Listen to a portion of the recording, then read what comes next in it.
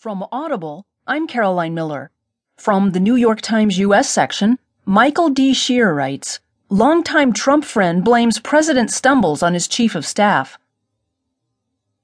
A longtime friend of President Donald Trump's, who met with him this weekend in Florida, issued a public rebuke of the president's chief of staff Sunday, blaming him for the botched rollout of Trump's targeted travel ban and saying the early chaos in the White House may not ease until he departs. The friend